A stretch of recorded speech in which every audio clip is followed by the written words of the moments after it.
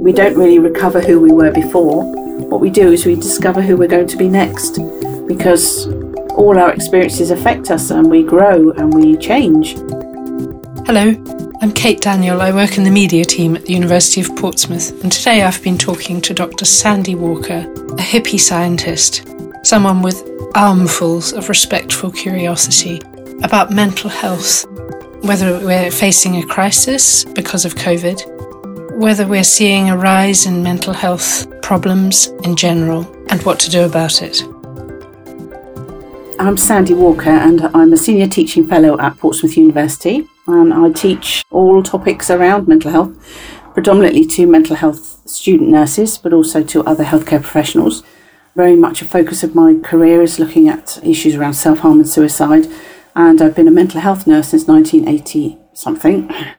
Your clients that you work with, that you do one-to-ones with, and the people you teach are so lucky to have someone so passionate. Passionate is definitely the word, yeah. There's gifts in everything, you know. In every conversation you have with someone, there's something that you didn't know before, if it's about them or about how they manage life, and there's things like, oh, that's a good idea, I'll try that, you know. Part of my healing journey from childhood trauma has been living what I teach and practice. Do you think mental health crises have increased in UK or worldwide, or are we getting better at diagnosing it? Whether we are having more mental health crises than we used to, I'm not sure, because years ago we wouldn't necessarily have measured that. What we do have is a society where these things are more brought into the open. They're spoken about more, and so it certainly appears that there's more mental health crises going on. But what we also have is a really maddening society.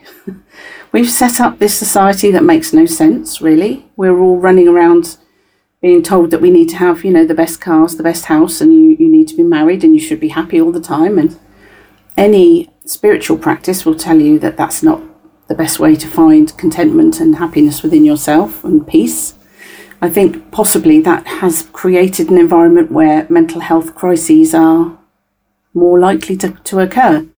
I don't really, on the whole, hold with many of the diagnoses that we use. As a society, we like to label things and put things in boxes and try and make sense of life and the world. And part of the way we've done that in the world of mental health is to use diagnoses to label different sets of behaviours. And very often those behaviours come about because of life experiences, crises that happen, like somebody dying, somebody dear to you that's gone. I mean, that's going to create an existential crisis for anyone, you know. And very often what happens to us is the thing that causes the mental health crisis.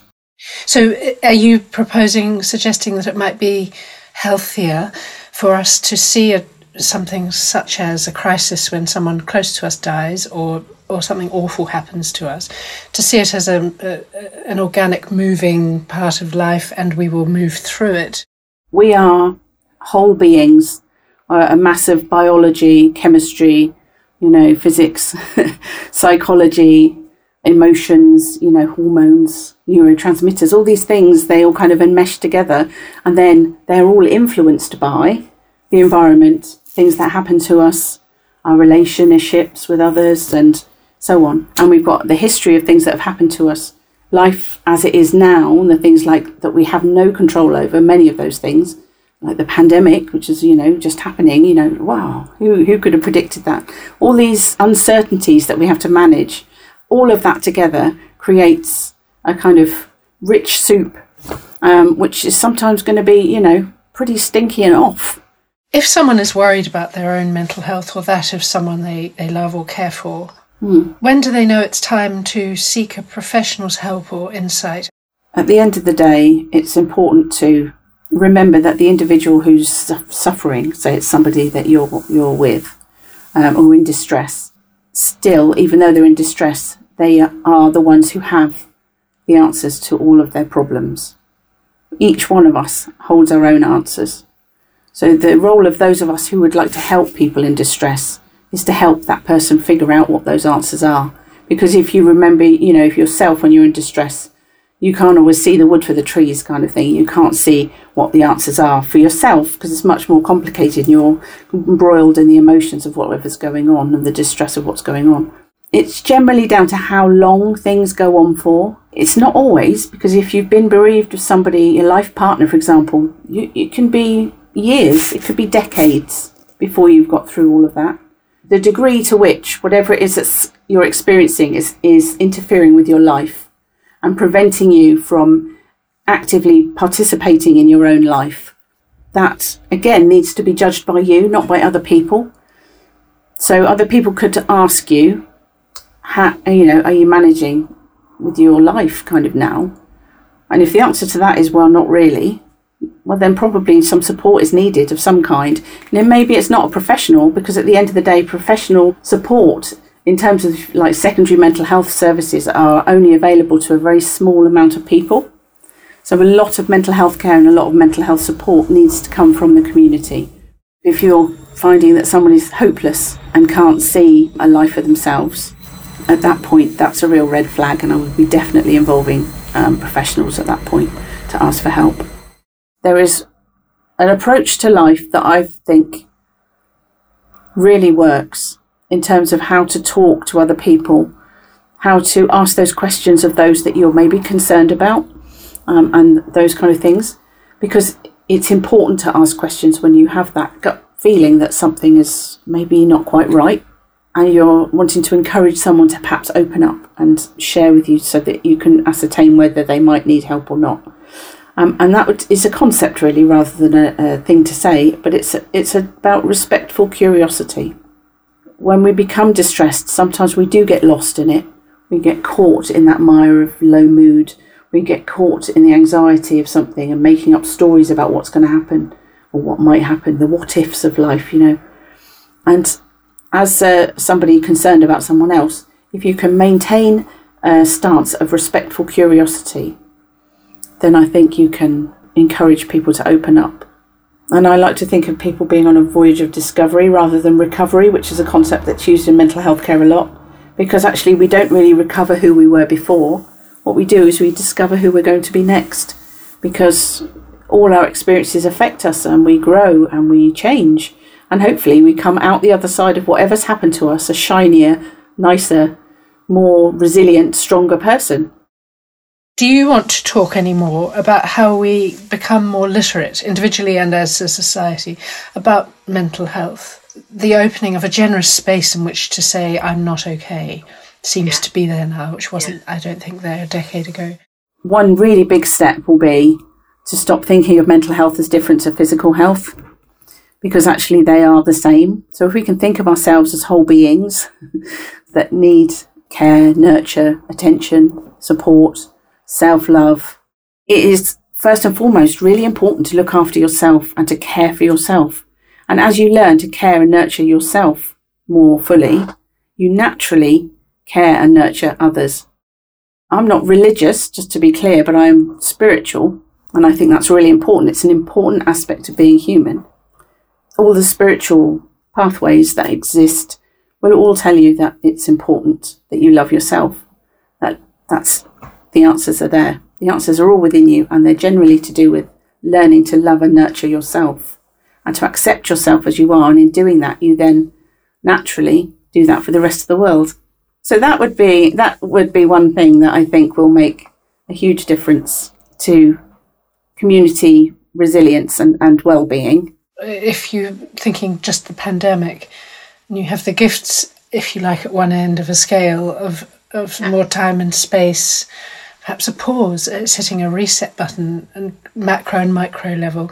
But the isolation, some individuals, many probably, have felt extreme isolation. Is there any good to be found in isolation? Is it all bad, or is it shades of grey? Well, most things are shades of grey, and I would say the same with isolation. Depending, again, often you hear people talked of in terms of introverts and extroverts. Again, that's a bit black and white because it's never as straightforward as that. But the more introverted you are, the easier you probably will have found the situation with lockdowns the more extroverted you are, the more you rely on other people to sort of bounce ideas off of or to energise you, the more difficult it will have been. And some people have so seriously struggled with that isolation. I did some research with the Clark, it was called then, which is now called the Wessex Arc, I think it's called now. And one of the things that was a bit of a surprise that I've found in that was isolation is actually quite healing at times. But there's a point at which, for each individual, that point will be different, that isolation becomes no longer beneficial and tips into being difficult and damaging, potentially. That makes the whole world of mental health, sums it up in a nutshell in a way, how difficult the world of mental health can be, is that we're all individuals and those tipping points are different for all of us. And that will have been the same throughout the pandemic, so for some people that they may have found the first lockdown bearable. The second one, well, it was kind of in the summer, more in the summer, was it? Towards the end of the summer. So we had the outdoors. But then the third one, a lot of people have gone, oh, no, it's too much, I can't cope. And completely different circumstances. Someone might have lost their business in the first one and be employed by the third one or whatever. It's about that, what it seems to be, if I'm understanding you correctly, this wholeness of a person on every emotional, mental, spiritual, environmental, everything. Your work, the world that you're in. I was going to ask you, do you have any tips for safeguarding mental health for individuals, perhaps? I think it's good to broaden your thinking around, and to remember that life is difficult, and there's so much uncertainty around us all the time. We cannot actually control much of what happens to us. So there's something about letting go of the need to control it if we can, and accepting that life will happen. And then it's what we do with that. I think it helps you to be more compassionate to yourself as well, if you can understand that all of those things going on, if your neighbour was going through that, would you be so cruel to your neighbour as you're being to yourself about things? Why do we expect ourselves to cope? And we don't necessarily expect others to when they've gone through some really awful things, or even just there's been a prolonged period of isolation, as we were just talking about, and you're not coping with it as well as next door is. Well, you're different people. You have different needs, you have different life setups and so on. So it's something there about being compassionate to yourself as well and thinking more broadly around it, I think, if we can. My top tips are always kind of around the importance of learning who we are as individuals. So there's something about going within and learning who we are, learning to love yourself and to understand what your needs are and what your boundaries are and the things that you need yourself and that you can facilitate to help yourself to feel safe and secure and loved and so on. That's a whole life's journey doing that, none of us really are perfect in terms of what society tells us is perfect. Depending on which generation you were born in, it'll be different. But we're all perfectly imperfect. Do what you love as much as you possibly can. And be creative if you can. So that would be another thing. And I think the biggest thing, or one of the biggest things that I found useful was learning that what other people do and say is about them. And it is not about you. And even though it feels very personal sometimes, it actually isn't about you. It doesn't say anything about you and your value as a person. It says everything about them. Thanks so much for listening. You can hear more of our academics at the University of Portsmouth talking about their areas of expertise on port.ac.uk/news.